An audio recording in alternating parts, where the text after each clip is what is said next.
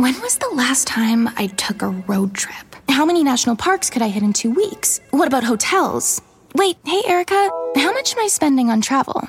When your questions about life turn into questions about money, there's Erica, the virtual financial assistant to help you spend, save, and plan smarter. Only from Bank of America. What would you like the power to do? Erica is only available in the English language. You must download the latest version of the mobile banking app, only available on select mobile devices. Your chat may be recorded and monitored for quality assurance. Message and data rates and additional terms may apply. Bank of America N.A., member FDIC. Freakonomics Radio is sponsored by Mint Mobile. The best part of spring cleaning is the post-clean clarity you get. It's kind of like when you find out you've been paying a fortune for wireless when Mint Mobile has phone plans for $15 a month when you purchase a 3-month plan.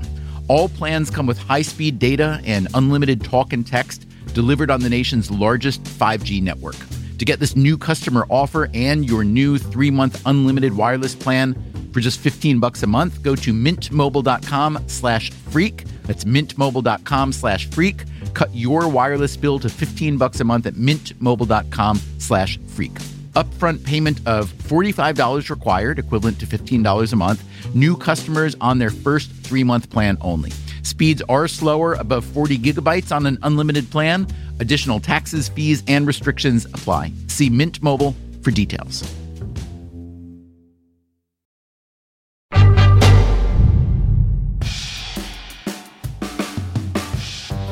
Hey there, it's Stephen Dubner, and this is a bonus episode with Samin Nosrat. She is the author of Salt, Fat, Acid, Heat, a best-selling book about food and cooking and about Samin herself. The book was also turned into a 4-part Netflix series you may have seen. Samin was featured in our most recent episode, What's Wrong with Being a One-Hit Wonder? As you probably know, for most of our episodes, I speak with a variety of guests. Parts of the conversations make it into the finished episode, but the rest gets edited out. Once in a while, there's a full interview that's so interesting and surprising, and we think, it's too bad no one else will ever hear the whole thing. And that's how we felt about this conversation. So we decided to go ahead and publish it as a bonus episode. It is a wide-ranging and candid conversation about the upsides and downsides of living a creative life. It's about growing up in an immigrant family and feeling out of place and feeling additionally displaced after a family tragedy. If you have already listened to What's Wrong with Being a One-Hit Wonder, there will be a few familiar parts. And Samin also makes a couple references to one of the research papers we discussed in that episode. That study showed that first-time cookbook authors who win an award tend to not publish another book within 5 years, theoretically because they're afraid to diminish their newfound creative reputation. As you will hear, there are parts of that paper she agrees with and others not so much. Anyway, I think you'll see why we thought this was a conversation worth hearing in full. As always, thanks for listening.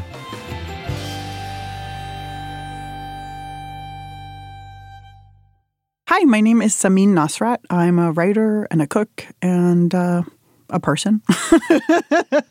Well, that answered one of my questions. The person part I knew. I was curious which order you think of yourself in, writer, cook. So is that the order or is that just the way you happen to describe it today? No, I definitely think of myself as writer first. How do you spend your days at the moment? Well, right now I spend most of my days crying.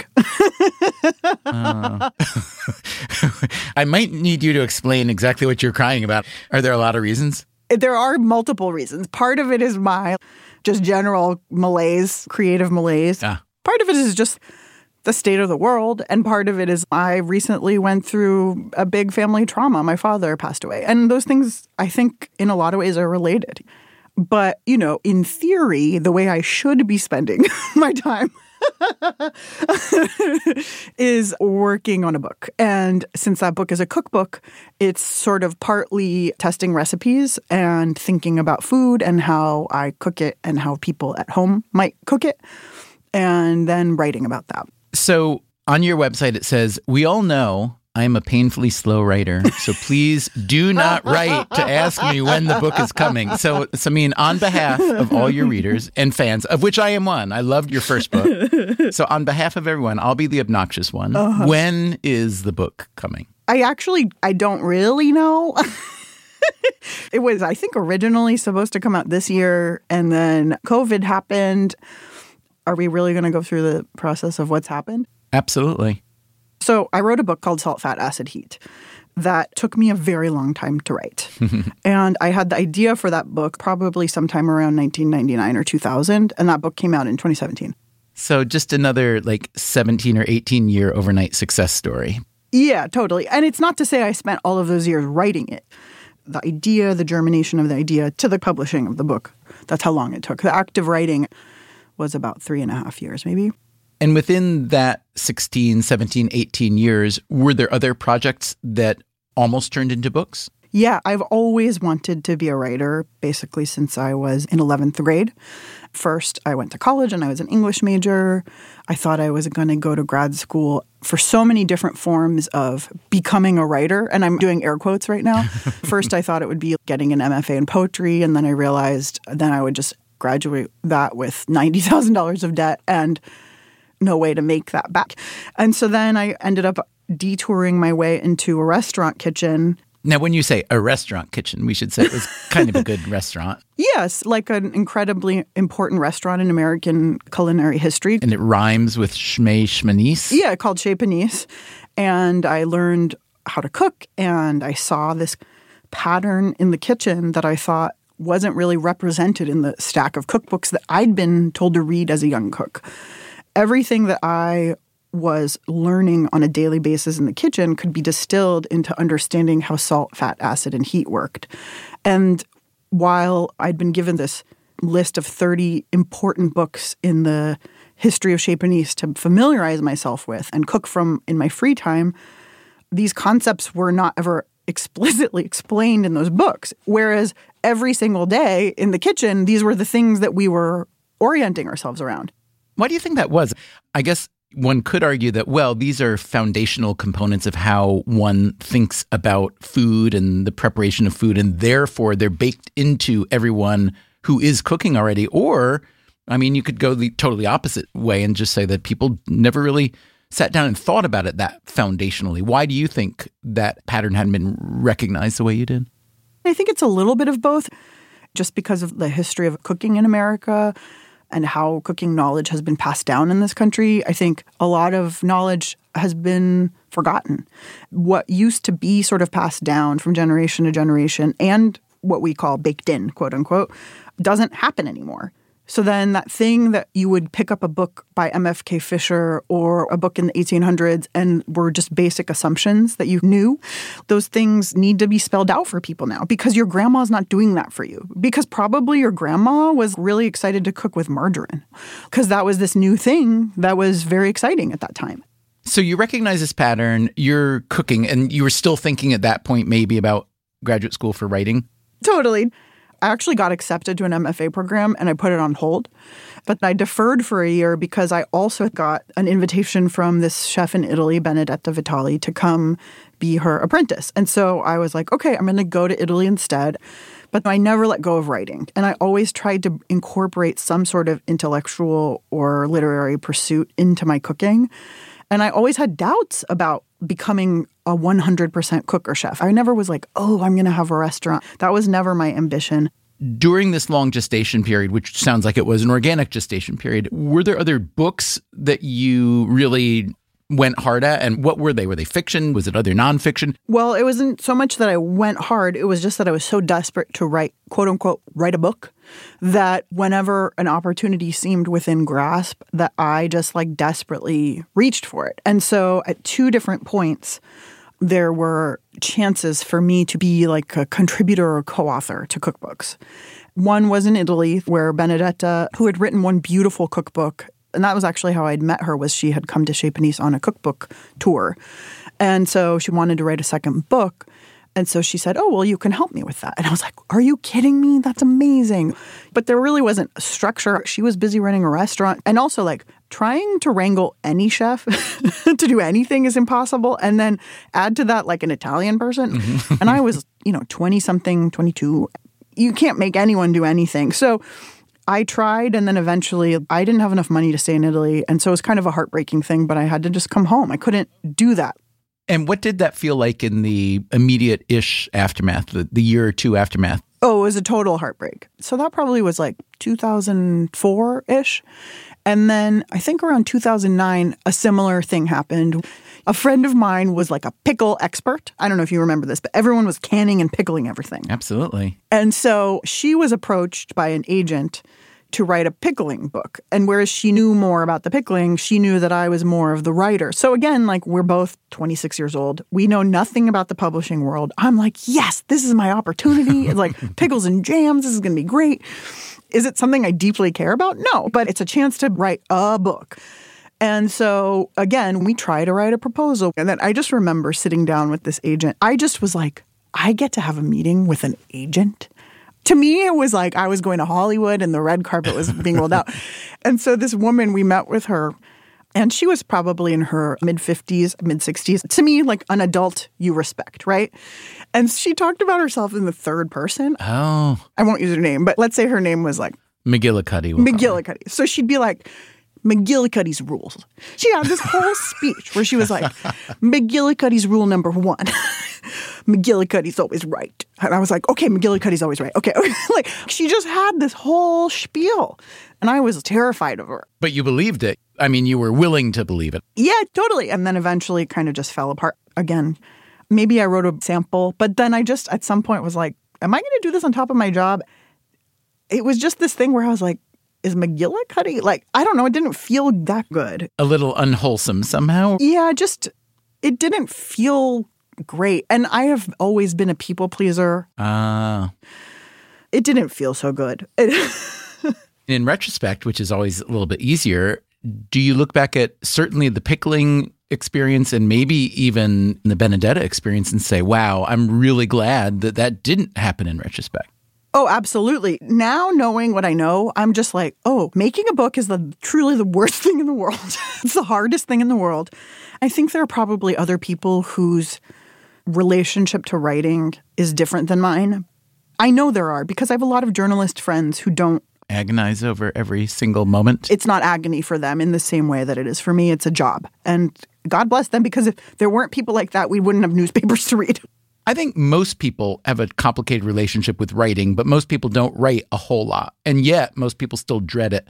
When you talk about the agony or the difficulty or whatever, the stress of writing, can you illustrate that for people listening? Sure. I had an entire career as a cook before I came to writing. And a day of work as a cook in a restaurant is usually much longer than 8 hours. It's very physical. You almost always create something from beginning to end. It is consumed. The audience consumes it before your very eyes, or like if not before your very eyes, then in the next room. And then you like clean up and you go home and you might even do some stuff for the next day. You are physically exhausted. You are smelly. You are often dirty. Your hands are dirty. There is a feeling in your body of having worked. And the ethic is such, and you are trained by people to believe and feel that if you have not worked this hard to feel this way, you're doing something wrong. Right, right. So a day of writing looks very, very, very different. A really great day of writing may, quote unquote, accomplish, I don't even know, 1 page, 2 pages. It may mean I had an idea, one idea that one day will turn into some paragraphs. It may mean that I did some research that added up to something. It may mean that I talked to some people or hit a wall and took a walk and did some voice notes. It may meant that I got so frustrated that I had to go swimming so that nobody could text me or anything and my head's underwater. And so it took me many years, and honestly is still taking me a lot of time, to not be a person who beats myself up, because that day of writing and what, quote unquote, a hard day of work is so different than the old hard day of work. To what would you attribute that massive difference? Because one could say, well, writing is a creative pursuit, but chefing, cooking, there are a lot of creative elements of that. What is so fundamentally different about the act of writing that makes it such a multi-dimensional horror show, potentially? Well, it's mostly in my head, whereas the other one's mostly in my body. But The fundamental thing that's the same about them is that there's practice. My favorite quote about writing is, actually, I'm not sure if it's actually said by the person. It's either Mark Twain or Oscar Wilde, whatever. Oh, yeah, it's one of those because I haven't been able to find the thing, but I think Flaubert said it, but that prose is like hair, it shines with combing. And so it's just like you have to write it and then you go back and edit it and you edit it and edit it and do it over and over again. And I write about food in general, and I am trying to think about the people that I'm writing for and how this thing will translate for them in their lives. And food is about the senses, and I'm trying to wake up your senses. And I have to remember how I felt when I was either cooking something or when I was eating something or when I encountered something for the first time. And that means that I have to make myself in my body very, very quiet and get as close as I can to that memory so that then I can find the right words to attach to that memory and that feeling so that I can convey that thing as clearly as possible to you. Like, this is truly bananas, but the way that that happens is me laying down on the floor in my office. I can't do it when I'm sitting down. I have to lay down and go back in my memory on my back. And I'm just closing my eyes and I'm like, oh yeah, where was I? When was it? Wow. Well, it's my version of a meditation. It's a somatic practice. And so that takes energy and time. So this whole practice that you're describing, I think to people listening to it, some might say, oh my gosh, that is so much more immersive in every way, physically, cognitively, emotionally, intellectually, and therefore that is wonderful. And I could imagine others saying, oh, that is so immersive in every way. And it just sounds horrible. Like, why would you choose to do that for your life? So why do you do this? Why is it who you are? Well, I can't not. I don't want to, but I can't not. I also am very glad that I still have the physical part of my day. I'm glad that I have that cooking part of my day. And on days when it's not cooking, sometimes it's going in the garden and pulling weeds. But it's good you're writing about food and cooking because you actually need to do those things. Whereas if you were just writing about intellectual history, it would just be reading and thinking and writing. Yeah, and then I would have to be a person who builds walks and swims in because I would then lose my mind in that way. I just happened to build a life that has part physical, part somatic, mental, emotional. Well, you say you just happen to. Like, what would a therapist say? Therapist would say, ooh, yeah, that was a fantastic long-term coping mechanism to give yourself a way to not drive yourself crazy while doing the thing that you love/hate. Yeah, maybe. I don't know why I choose to do it, but I do know that, I just can't not. Doing my work is about connecting with the world in a larger, more important way. And as difficult and horrible as the writing is, the way that it shows up, whether it's on the page or it's in a podcast or it ends up on a screen, for me, that's a way to connect with people. My sort of medium right now happens to be food. I just happened to fall into food. It was so serendipitous. But I think whatever I would have fallen into, I could have and would have used as my tool. And I may not always be a person who writes about food. And whatever stories I tell, whatever happens to me in my life, I find it necessary to use it as a way to connect with people. Because I've also always felt alone in the world. And this makes me feel less lonely in the world. And that's maybe at the heart of it. Coming up after the break, Samin Nosrat digs up a journal entry from when she was 15. It's so deeply embarrassing. And also, it explains everything. I'm Stephen Dubner. This is a bonus episode of Freakonomics Radio. We'll be right back. Freakonomics Radio is sponsored by Range Rover Sport. Range Rover Sport leads by example, combining assertive on-road performance with signature Range Rover refinement and commanding all-terrain capability. The third-generation Range Rover Sport is the most desirable, advanced, and dynamically capable yet. Range Rover Sport redefines sporting luxury. an instinctive drive with engaging on-road dynamics and effortless composure. Combining dynamic sporting personality with the peerless refinement you expect, Range Rover Sport communicates power, performance, and agility. Advanced cabin technologies such as active noise cancellation and cabin air purification offer new levels of comfort and refinement. The purposeful cockpit-like driving position sets the tone for a focused interior that promotes exhilarating driver engagement. Award-winning Pivi Pro infotainment is at the heart of the experience and provides intuitive control of the vehicle systems. Design your Range Rover Sport at LandRoverUSA.com.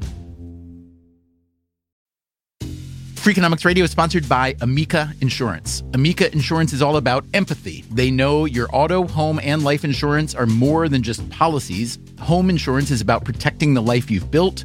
Auto insurance is there to protect you on the road ahead. That's why Amica takes a consultative approach to help protect what matters most to you. They are a customer-owned insurance company that puts your needs first, and their representatives are available 24/7 for claim-related matters.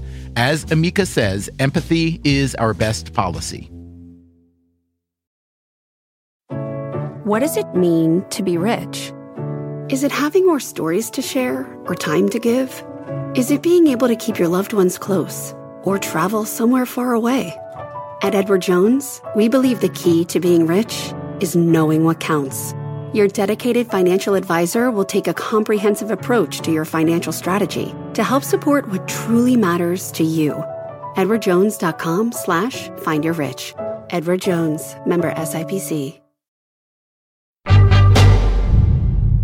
There are, I think, a lot of reasons why someone like you or anyone could become a writer. You said connect with people. Another way to say it would be to become noticed or become recognized. Some people want to write to become famous. And then there's this paradox, because if it works, which it almost never does, but for you it did, then there's this paradox of like, whoa, what have I done? So that's what I want to hear from you.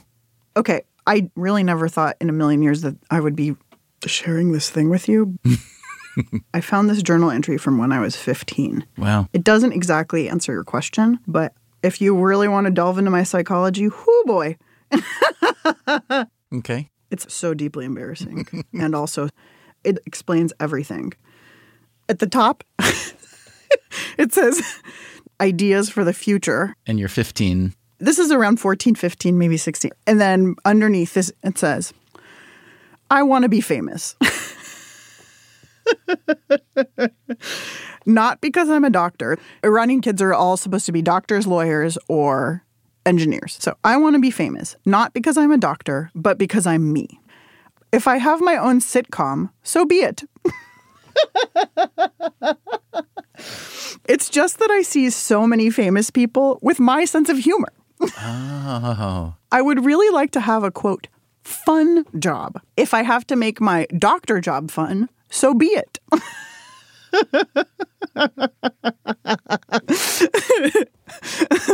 It's not that I don't want to be a doctor. I want to be famous too. I want people to say, Samin went to La Jolla High School, and everyone to gasp.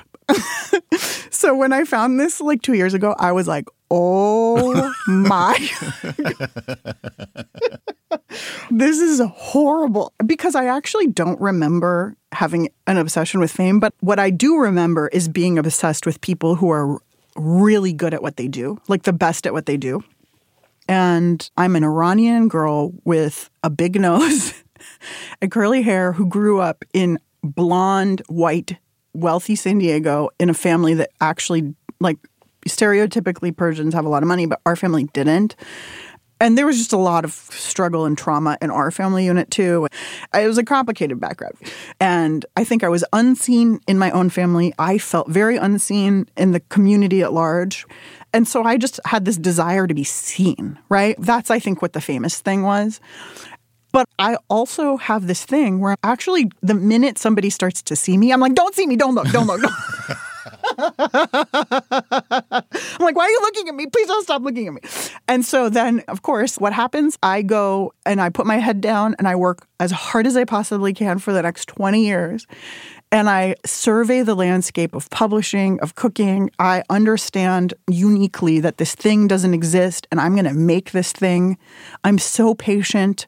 I understand that I'm going to make an illustrated cookbook where illustrated cookbooks are not a thing, right? And I make an argument that my illustrated cookbook can be a thing because I'm going to work with this brilliant illustrator and we're going to make a funny, beautiful thing that's needed. And we're going to break all the rules and it's going to work. And even though I'm a nobody, even though nobody's ever heard of me, and I'm a brown person and brown people don't write general cookbooks, the only general cookbooks that exist are The Joy of Cooking by a white lady. I somehow do it, right? I win the James Beard Award. My book's on the New York Times bestseller list for 50 weeks. I get the column in the New York Times Magazine. I do all the things. And then everyone's looking at me and I'm like, can you please not look at me?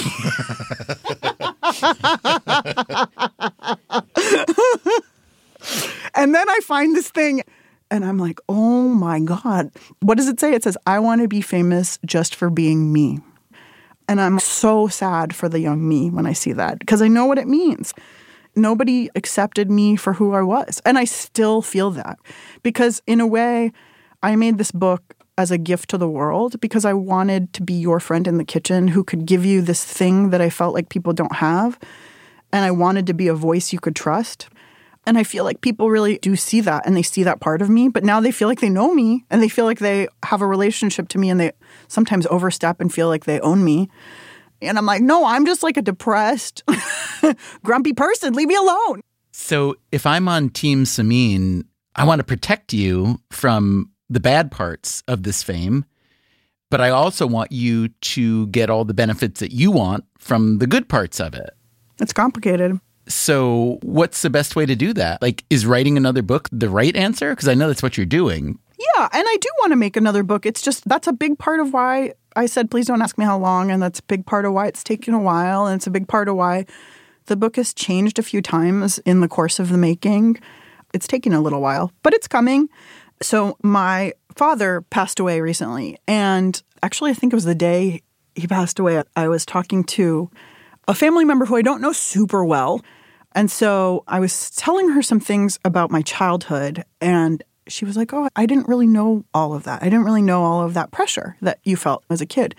And part of what I was explaining to her was that I had an older sister who was 1.5 when I was born. And when my mom was pregnant with me, she was diagnosed with cancer. My sister was diagnosed with cancer, a terminal brain tumor. And when she was 3, she died. So basically, my entire infancy was spent, my parents like losing their minds trying to figure out how do we save this baby, which is totally understandable. And this is a big part of what I've been unpacking in the last couple of years. I had sort of repressed it. I don't think I really even understood this because in our culture and definitely my family, nobody talks about anything. I didn't really feel like that loss was even mine to grieve. And it didn't even strike me because until a little while ago, I live kind of in this little courtyard of homes. And in 2021, my friend who lives across the way had a 1.5-year-old. So every morning, this 1.5-year-old would come over and say hi and want to play with my puppy. And he was just so alive and vibrant. And he's so in love with his older sister. And a little while later, I was like, wait a minute, he's 1.5. I was under the impression that when I was 1.5, I was just a lifeless blob. But actually, you see this baby who's like, if his older sister just disappeared and nobody ever talks about it again, he would be devastated. So you started to appreciate how much suffering you absorbed as a child? Totally. I went and read studies about what happens to families when they lose an infant and what happens to the remaining sibling. And there's just a lot of psychological stuff that happens, especially in our culture. There's not a lot of trust in therapy and psychology. And so we didn't get a lot of help. So that led to a lot of pain and sadness. And how that showed up for me is I internalized this idea that I had to be 2 kids worth of something. And I basically tried my whole life to be worth me and my sister for my parents. Oh, that's how you get doctor and starring on a sitcom, for instance. Exactly. So be it. So be it. So I have basically just spent my life trying to do the very best and the very most and make the best book and make the best everything. Like, I did it and I'm proud. And also, after it all happened, I was still sad. I had gone to enough therapy to know it wasn't all going to magically make me happy. But there was just this way where I was like, oh, wait a minute. I could win the Nobel Peace Prize and it wouldn't make my parents happy. Like, there's nothing I can do that's going to fix this thing for them because it's in them. It's not in me. And so I'm telling this to this relative who I'm talking to on the day my dad died. And she just said to me this thing that was one of the most beautiful things anyone has ever said. And she said, I know you're working on this book and I don't know what it's about. I know you worked really hard on your first book. And she was like, well, if your first book was The Samar, which was my sister's name, may your second book be The Samin, which is if it was that you were trying to be good enough to be your sister on the first book, know that just being yourself is enough. Make something where just being you is enough. And as I've basically gone through 2 different waves of figuring out what I'm making in this book, they've essentially just been simplifying, like de-ambitiousing and realizing, A, I can't make another salt, fat, acid, heat. I already did that. And B, I don't have to. Like, I'm enough. And what I have to say is enough. And that's okay. It's just a thing from me to the world. And it's like a gift. You can take it or you don't. And that's all. It's an offering.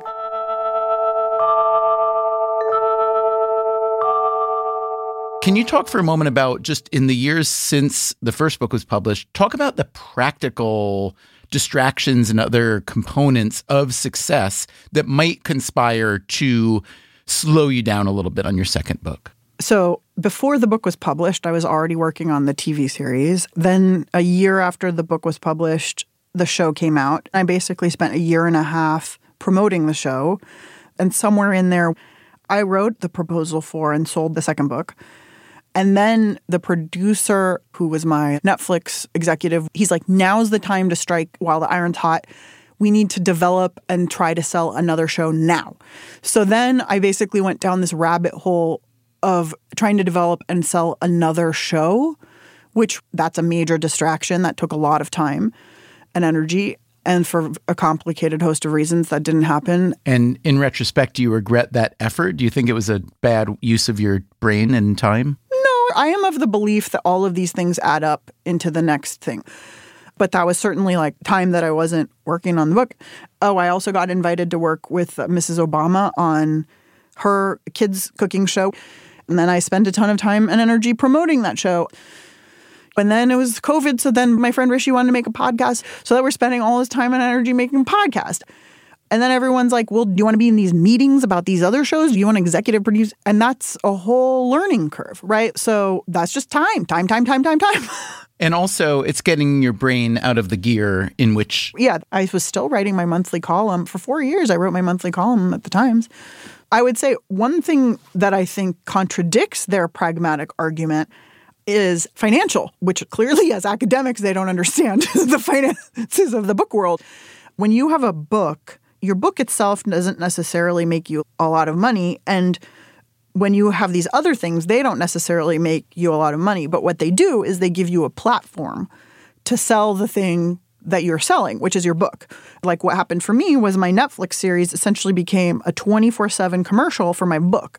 I didn't get paid $1 gajillion to make my show, and I didn't get paid $1 gazillion to write my book. But because my series was essentially this wonderful advertisement in 220 countries for my book that was ongoing, over 1 million copies of my book got sold. Also, that gives you an opportunity to sell a second book. So why would you stop after one book?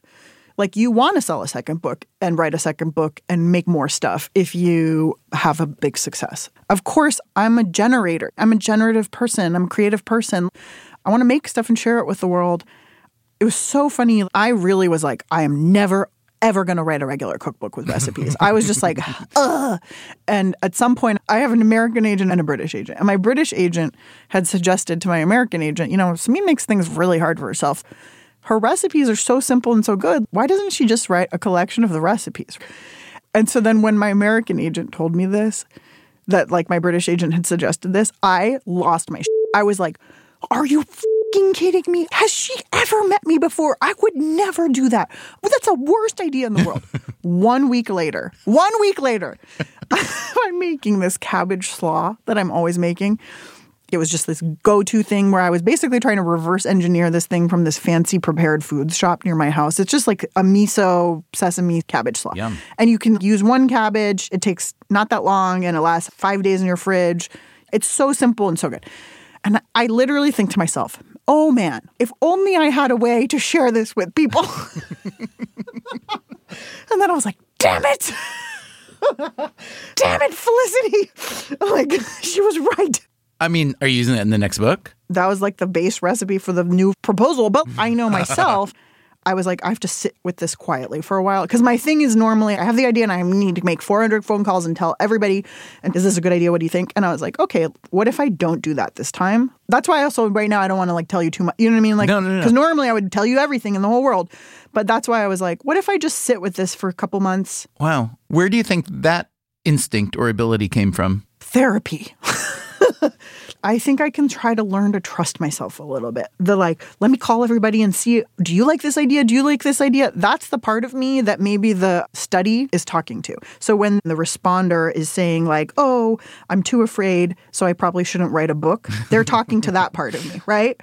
But then the part of me that can say, oh, you know what? Let's be quiet for a little while and sit with this and see what we feel, like what I feel deep inside and what's useful for myself to make. That's my real self, as my therapist would say. That's your real long-term self, or that's your real self of recent vintage? No, that's my real long-term self. Has always been. Yes, has always been, will always be. That's my real creative self. That's my real voice. How does that real self get scared off? Or I don't mean to make it such a negative image, but no, it's fine. What are the factors that make that real self less secure or kind of disappear? Instagram. Like comparing myself to what everyone else in the world is doing. Trying to figure out how do I make the thing that makes everyone happy when I know there's actually nothing that's going to make everyone happy. And so actually the only thing I can do is make the thing that I need to make from the inside of my heart. A success like yours, which is really large, does create this almost impossibly elevated expectation for what's next. So not only was your first book very, very successful, but you personally are just beloved. I've never read or heard anyone say anything other than wonderful. People love you. Mm-hmm. So if we know anything from history, very few people go their entire lives being only beloved, unfortunately. Totally. And with a success like yours, matching or exceeding or even getting in the neighborhood is not necessarily so easy. I don't mean to jinx or put a negative component on this. Trust me, you're not saying anything that hasn't already crossed my mind. But I don't sense that your creative identity is so fragile that you won't produce another book. I have no doubt that you will, but I could imagine that one can think oneself into that sort of trouble, yeah? Yes, absolutely. I think that's entirely a thing that happens. I think one thing that you were sort of heading toward with what you were just saying about me is something I think about and sort of lament privately to myself all the time, is that like I'm the product. And I think that increasingly when you're an author, and certainly a cookbook author of any kind, you become the product. Like in a way that I think wasn't true 20, 30, 60, 80, 200 years ago. Because of the nature of how media and exposure work, you mean? Yeah. And when you go to the store right now, there are so many cookbooks where the person's face is on the cover. Yours is not. I ensured that. And you know how I ensured that? By having an illustrated cookbook. There's that parasocial relationship. I totally understand that I am the subject of people's parasocial relationship. You're saying you understand that because you felt that way about people before? Because I have that with other people on TV and the internet too, like who I adore and love, even though I've never met them. So I totally understand what it is to feel that way about somebody you've never met. And I don't fault people or blame them or anything. And also, it's really hard to be that person. It takes an emotional drain and it's a complicated thing. It's just another part of the psychological challenge of making. It's just another variable added to the creative process that probably wasn't 20 years ago. And also probably isn't for my friends who are novelists or write science books or something. Because they're not the product. Exactly. It's a weird world that's developing before our very eyes. And it's a complicated and weird thing because it's this new time. It would have been so much easier just to be on a sitcom or a doctor. In retrospect. It would have been. So be it. So be it. Can I just say I am so grateful and honestly in awe of your generosity and candor and just having a real conversation, like a real human. Oh, thank you so much. So even though you listed human as number 3, I would put it like 2B maybe. I'm very, very happy for all your success. And I know that you will navigate this next bit well because you've plainly thought it through. I'll just be cheering on. Thank you. Nice to talk to you too. Thank you.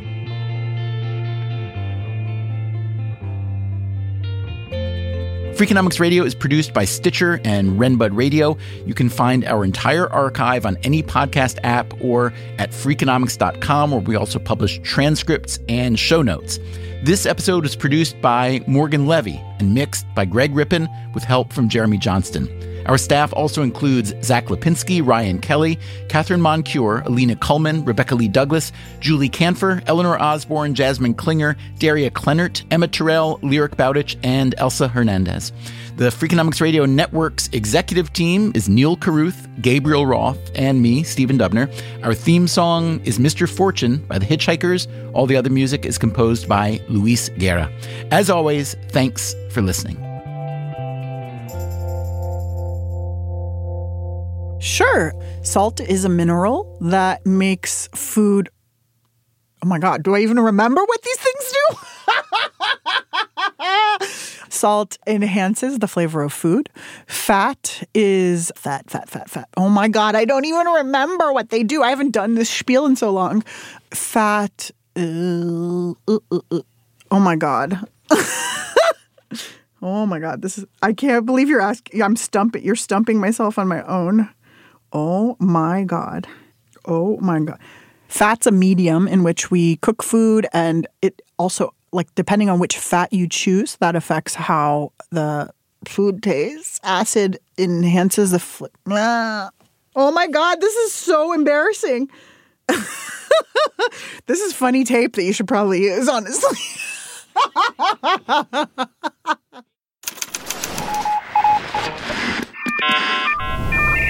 The Freakonomics Radio Network, the hidden side of everything. Stitcher. Want to make Mom's Day? Get to your Nordstrom Rack now and score amazing deals for Mother's Day, which is Sunday, May 12th. Find tons of gifts from only $30 at Nordstrom Rack. Fragrance, jewelry, luxury bags, activewear, beauty, and more. Save on Kate Spade New York, Stuart Weitzman, and Ted Baker London. Great brands, great prices. So shop your Nordstrom Rack store today and treat Mom to the good stuff from just $30. Life is a highway, and on it there will be many chicken sandwiches. But there's only one McCrispy. So go ahead and hit the turn signal if you know about this juicy gem of a detour. Hey, Fidelity. How can I remember to invest every month? With the Fidelity app, you can choose a schedule and set up recurring investments in stocks and ETFs. Oh, that sounds easier than I thought. You got this. Yeah, I do. Now, where did I put my keys? You will find them where you left them. Investing involves risk, including risk of loss. Fidelity Brokerage Services, LLC, member NYSE, SIPC.